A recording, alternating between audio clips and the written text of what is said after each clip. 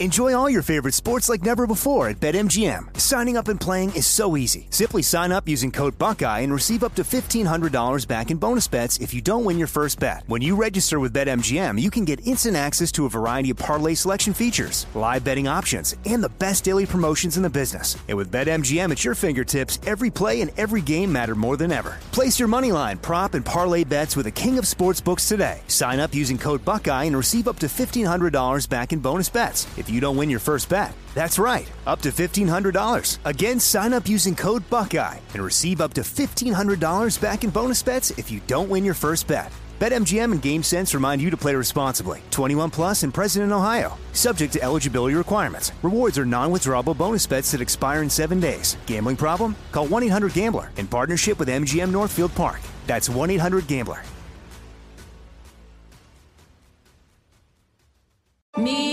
Focus Features presents Back to Black. I want people to hear my voice and just forget their troubles. Experience the music and her story. Know this, I ain't no Spice Girl. Like never before. That's my daughter. That's my Amy. On the big screen. I want to be remembered for just being me. Amy Winehouse, Back to Black, directed by Sam Taylor Johnson. Rated R, under 17, not a minute without parent. Only in theaters May 17th. Trinity School of Natural Health can help you be part of the fast-growing health and wellness industry. With an education that empowers communities, Trinity grads can change lives by applying natural health principles and techniques in holistic practices or stores selling nourishing health products. Offering 19 online programs that fit your busy schedule, you'll get training to help turn your passion into a career. Enroll today at trinityschool.org. That's trinityschool.org.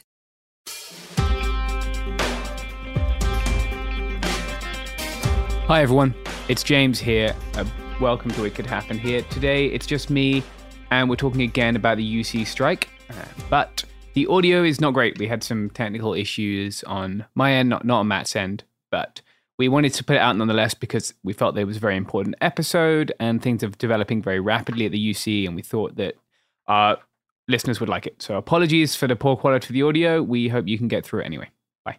All right, so I'm talking today with Matthew Ehrlich, who's a seventh year PhD candidate in the history department. Matthew, would you like to explain a little bit of who you are and what you've been doing with reference to the strike in the last 3 weeks and maybe before as well? Yes. So I studied Spanish history, the 19th century empire. I've been at UCSD for 7 years. I actually was doing research in Spain for 2 years during the COVID pandemic. So there was a sort of break in my university participation between my qualifying exams, the first 3 years I was there. And then I left and I came back and I found the campus was quite different, both from COVID and from the increasing economic hardships. So in the last year, we have all been targeting trying to ratify a new contract. As I'm sure all your listeners are aware by this point, that has gone on for more than a year, I think 18 months in some cases, without a successful resolution and with a ton of unfair labor practices on behalf of the UC administration. So on November 15th, I believe was the date we walked out on strike. I had signed up several months earlier to be a strike captain for the history department. I was assisted by a sort of informal committee of 5 of the younger people. Nice. Sort of due to the pandemic, a lot of my colleagues in my cohort were not able to go and do their research. So they're generally out of the country right now doing their field research. So we have a really great department of primarily first through third years that are participating and kind of leading the effort. I also had signed up to be a picket leader. That boiled down to what I've been really occupying myself and keeping sane has been being a food captain. So we have been cooking for about 150 people at our picket location on campus. We've been getting lots of great donations, food and cash, and we've been reinvesting that to feed the hungry picketers and spread it to other picket locations.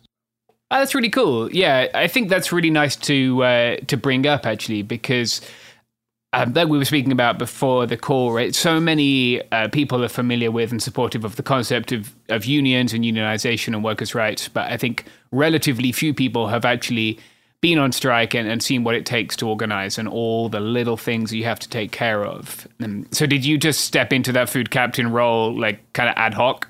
Yeah, more or less. I showed up on the first day and I realized we had been marching around and shouting ourselves hoarse. Yeah. There was no water. So I ran down to the grocery store and I bought a bunch of water, and that sort of snowballed into cooking.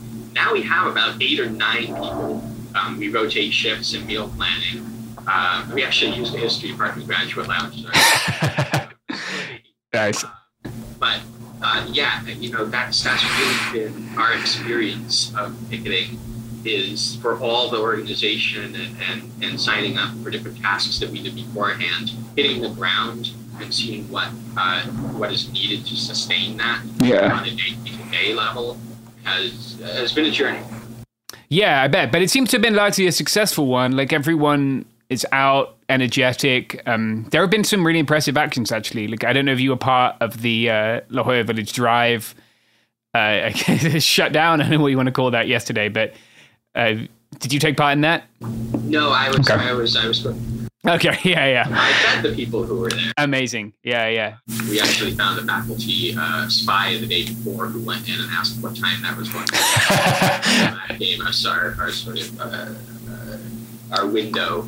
There's been a lot of direct action, and it's been very successful from both the morale perspective and conversational. I'm sure you're aware we approached Chancellor Bolsla yesterday or the day before. Mm-hmm.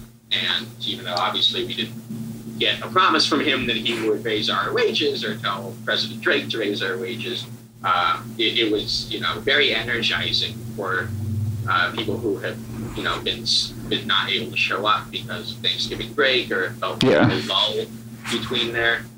We feel that direct action is one of our strong suits at this point.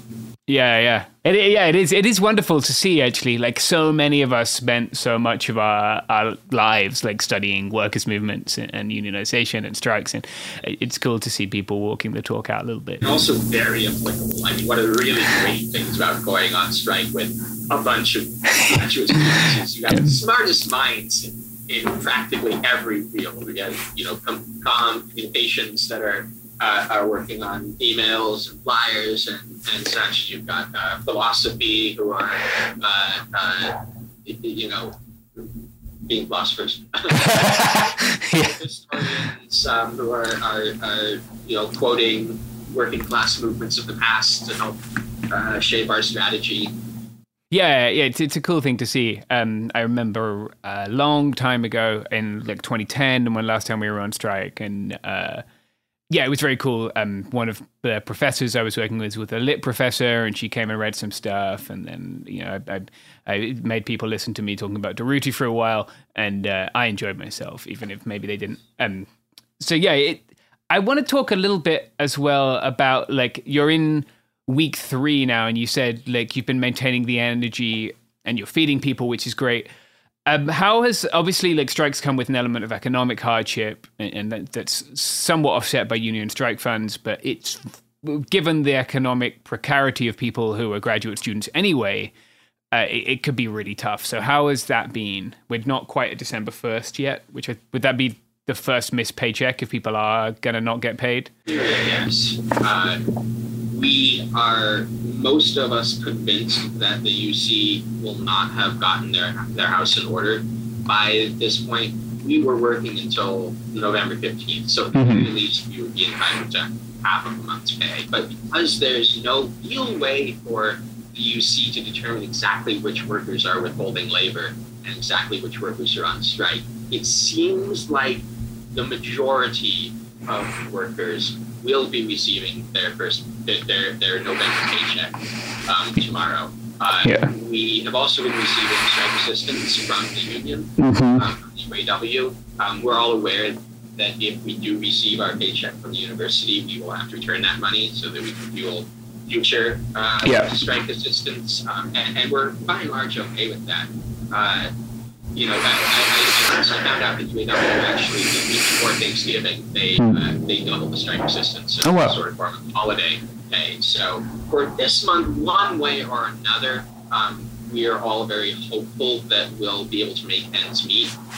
Next month is if the strike does continue, sort of a bridge that we'll have to cross. I've spoken to a lot of workers in the history department who are very concerned about missed paychecks, particularly also in the program that I teach for the Making of the Modern World, which recruits heavily from the history department. Yeah. Also has non-student TAs and are not covered by the union and are not eligible for strike pay, pulling their labor in solidarity. But they're very concerned that they're primarily working as their full-time job.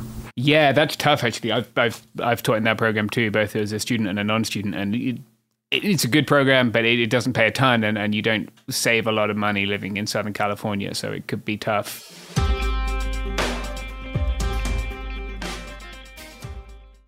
Enjoy all your favorite sports like never before at BetMGM. Signing up and playing is so easy. Simply sign up using code Buckeye and receive up to $1,500 back in bonus bets if you don't win your first bet. When you register with BetMGM, you can get instant access to a variety of parlay selection features, live betting options, and the best daily promotions in the business. And with BetMGM at your fingertips, every play and every game matter more than ever. Place your moneyline, prop, and parlay bets with the king of sportsbooks today. Sign up using code Buckeye and receive up to $1,500 back in bonus bets if you don't win your first bet. That's right, up to $1,500. Again, sign up using code Buckeye and receive up to $1,500 back in bonus bets if you don't win your first bet. BetMGM and GameSense remind you to play responsibly. 21 plus and present in Ohio. Subject to eligibility requirements. Rewards are non-withdrawable bonus bets that expire in 7 days. Gambling problem? Call 1-800-GAMBLER in partnership with MGM Northfield Park. That's 1-800-GAMBLER.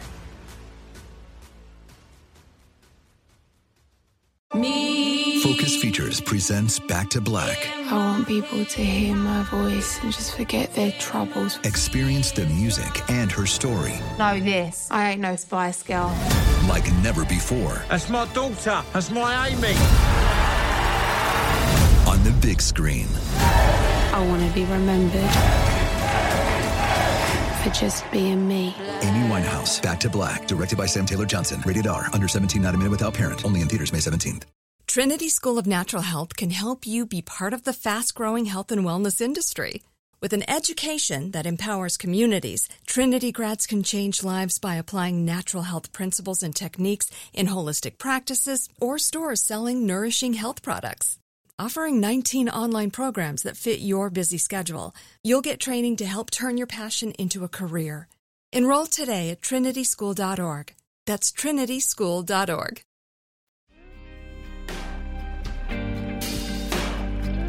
Is there a way to contribute if people want to contribute to those people who are sort of withholding labor in solidarity?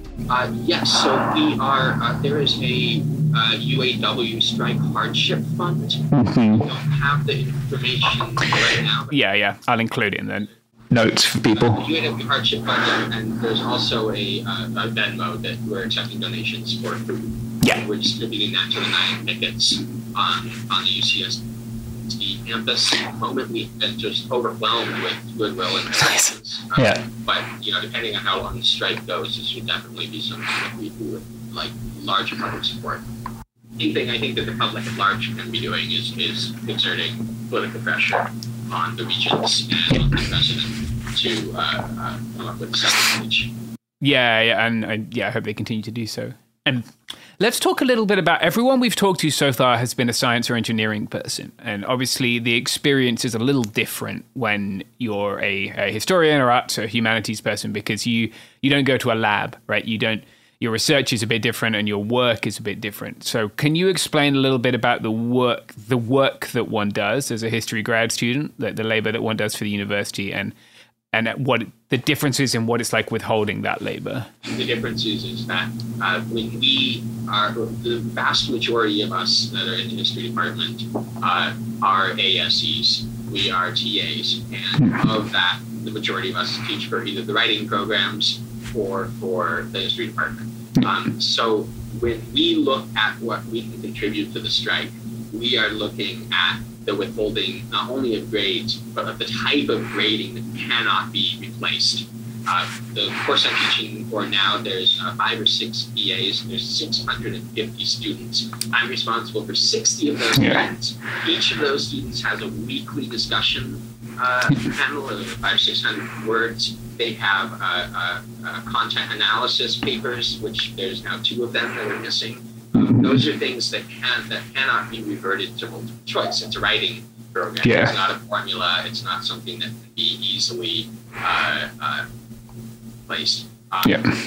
We are aware that there has been some tension in terms of strategic planning between the ASEs and SRUs in the STEM fields. That on the one hand, in their teaching duties, they are very afraid that their professors will be able to co-opt the teaching process by making exams multiple choice or something else. I'm not exactly sure how that would work. I know that that's just not really possible in the humanities.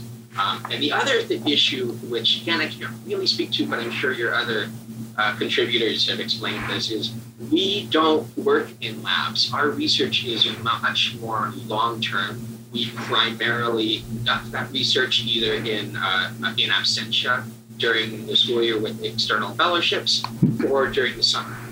Whereas SRUs tend to be working in their labs more or less constantly. I've heard it said that one of the reasons that SRUs are rumored to be less committed to a long-term strike is because missing 2 weeks in a lab sets them back by 6 months in their career.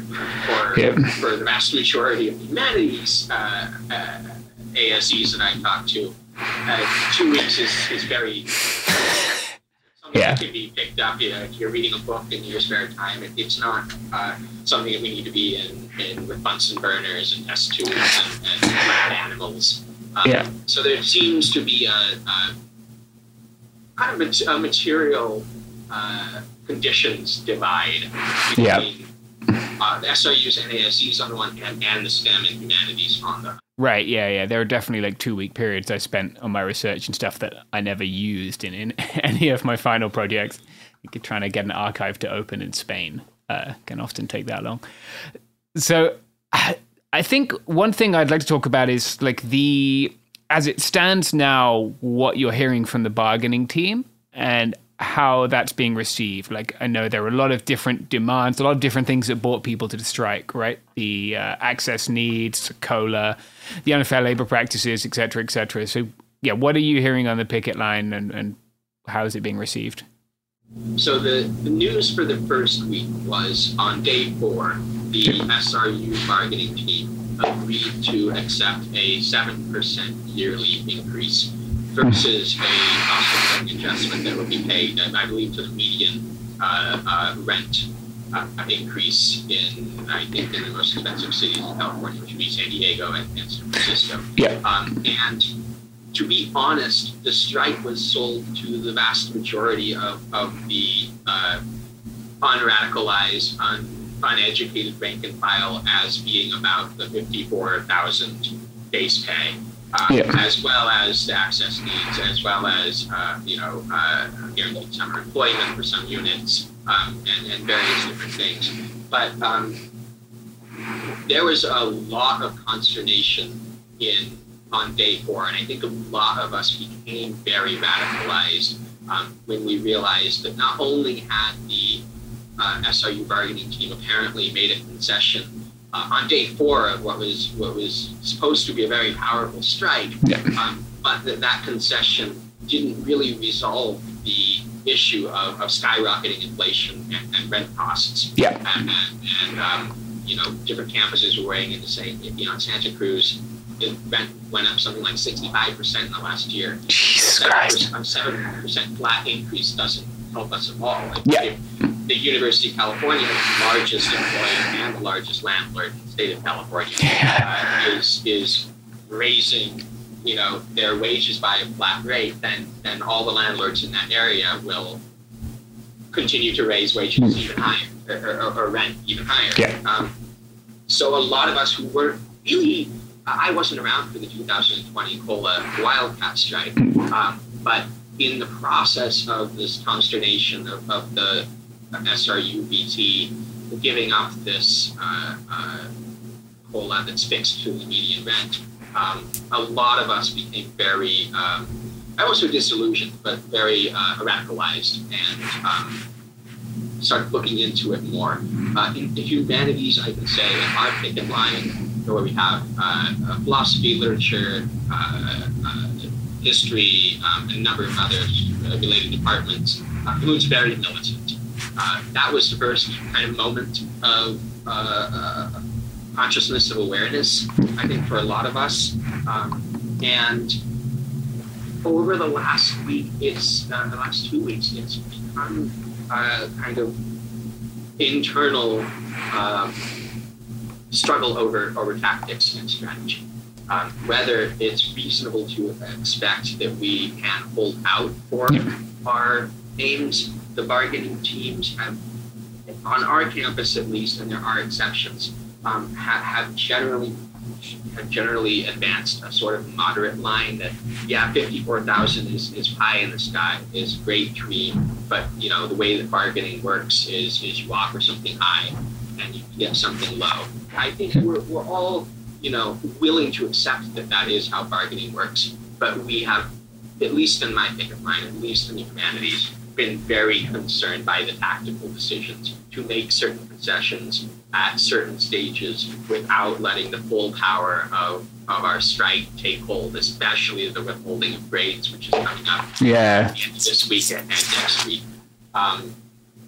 Another thing which, most of us have not been on the bargaining team, and a lot of us are just kind of checking in to this very long-term process pretty late in the game. Yeah. When we watch these bargaining sessions and see what UC is offering, definitely does not seem like the bargaining team strategy of offering a concession in order to get something else bigger is working at all. We, I believe, made some compromises on accessibility needs in the hopes that would provoke the UC to offer a comprehensive economic package. Last year we did. It included a 1.5% increase for the SRU's proposal and nothing for the ASEs. Oh, wow. Wow, yeah, that's you're still a long way apart then. So in both the removal of COLA on day 4 and last night's bargaining, I think there's real concern that the bargaining team is getting the short end of the stick. Yeah, that's tough. If people don't remember from last time, by the way, COLA is the cost of living adjustment. That was the initial cause of the 2020 Wildcats, right? Yes, COLA is cost of living adjustment, and there was a lot of really interesting discourse about kind of what that meant. People who are chanting no COLA, no contract, they define COLA as meaning specifically a yearly percentage increase that is tied to the fixed median rent. Yeah. I do think that is the fixed median rent. Whereas the bargaining team had argued that a 7% yearly increase qualified as COLA. It was a yearly increase. Right, but maybe less than inflation, given, and certainly less than rent, given what rent has done in the last couple of years. And these universities are in very desirable places to live with very high rents. They don't offer significantly subsidized housing, especially to grad students, often, especially not to all grad students. And so, yeah, it becomes very difficult to live even on what would seem like a decent wage, unless you want to commute a long way. Something like 90% of the work, and again, I'm a historian, not a political scientist, believe that a vast majority of graduate students who were polled said that they were rent burdened, that 50% or more of their money went to rent. Most people I've talked to, it's more like 70%. Yeah. And you can find yourself in that situation working for the university and with the university also as your landlord, and you're paying the Sun system, which, it has control over both ends, and it's not doing much to help anyone.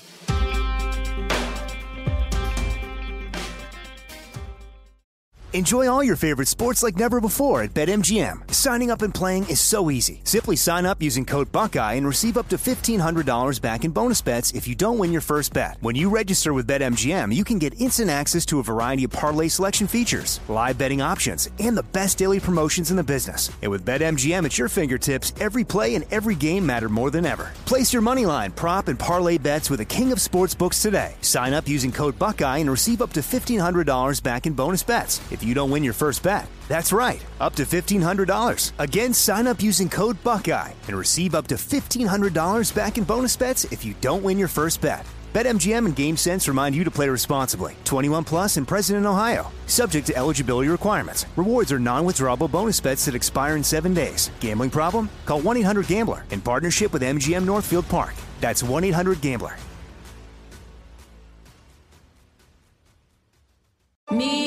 Focus Features presents Back to Black. I want people to hear my voice and just forget their troubles. Experience the music and her story Know this. I ain't no Spice Girl.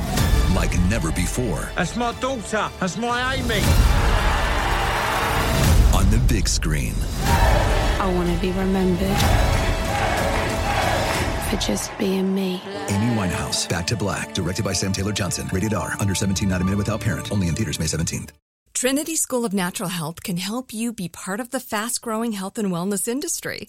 With an education that empowers communities, Trinity grads can change lives by applying natural health principles and techniques in holistic practices or stores selling nourishing health products. Offering 19 online programs that fit your busy schedule, you'll get training to help turn your passion into a career. Enroll today at trinityschool.org. That's trinityschool.org.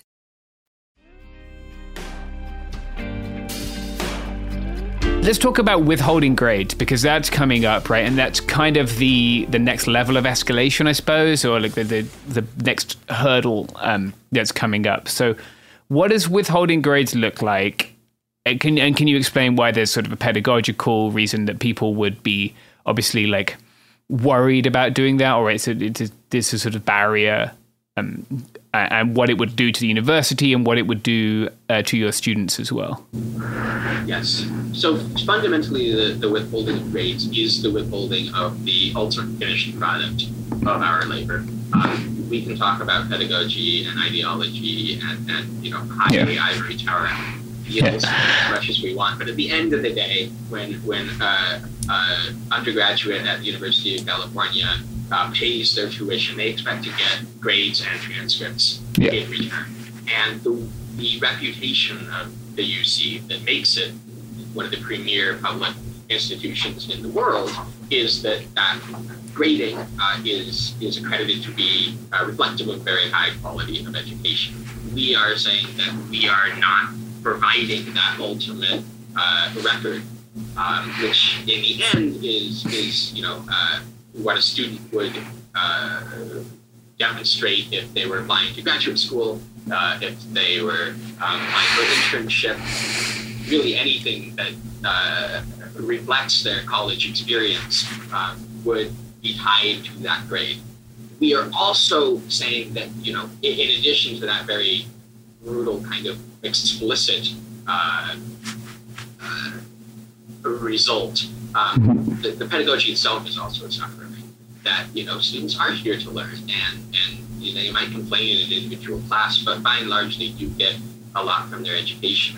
And if they are not being actively taught by their teaching assistants, they're suffering. In the MMW program that you and I both taught for, the lectures are not perfunctory, but they're very, it's a very large lecture hall. It's kind of a general history. The vast majority of instruction, both in the historical, cultural content of the course, as well as in the writing aspect, which is the point of the program, to develop skilled, analytical, academic writers. And they are not getting that at all. That's a burden that is carried 100% by the TAs, and by withholding that, it prevents the students from receiving quality education, essentially. So we're hoping that particularly in the humanities, where our labor is completely irreplaceable, that will pressure the university. Now, we have been hearing that some universities have been unilaterally extending the deadline for final grades. Yeah. And I believe that either Riverside or Irvine, I just saw a message about this, had extended January. There's a lot of sort of confusion about what that would entail. If if the strike is over, we all go back, we then have to go back to grade all of that stuff. Post facto, it seems like some faculty have either in solidarity or in desperation decided to either move final exam, change the format of those exams. We are, I think, at root the most afraid that the university will grant some sort of amnesty. So this reporting doesn't count, everybody gets passed. If it did that, it would in theory weaken the union's power, but it would also weaken the universities.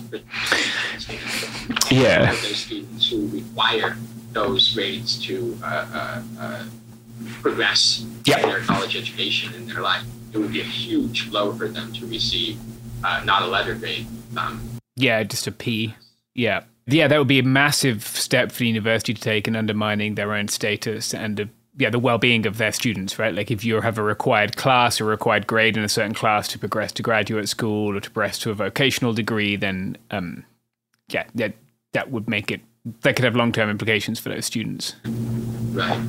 Yeah, that would be a big step for them. So I suppose, that's interesting. If they extend it, what are you required to go back and redo? That's a huge amount of labor that you would then be doing in a very compact amount of time. To grade 3 MOW assignments is an endurance challenge. Grades are normally due in like mid-December, right? Is that still the case at UCSD right now? So this is week 10. Yeah, the clock is ticking. So how does the strike look if you go past week 10, right? If you go not just in terms of withholding grades, but obviously campus is very different when the undergrads aren't there. Right. I don't think that we've had really we have had discussions about whether or not we're in it for the long haul. We are, I think, at the moment, hedging our bets on the next 2 weeks being, in some ways, decisive. Yeah. There is a faction, a strategic faction that feel that once finals are over, our power dramatically weakens. Certainly, if the UC did decide to sort of bypass the grading for this quarter, it seemed like that would be a half analysis. I'm not convinced that they would do that. In my view, the longer that we withhold those grades, we continue to have the leverage. I don't think the UC will just throw up their hands, the week after the final and say, "Oh well, it's a write-off. See you next quarter." Yeah. I think they might try and hold you out. I'd love to know, to close out, what you've learned through the 3 and a bit weeks you've been on strike, and what you think people should take from this. It's an unprecedented era for workers' organization. In the last 20, 30 years, we've seen more strikes in the last few years than we have in decades. So what can people learn from the UC experience? Yes, absolutely.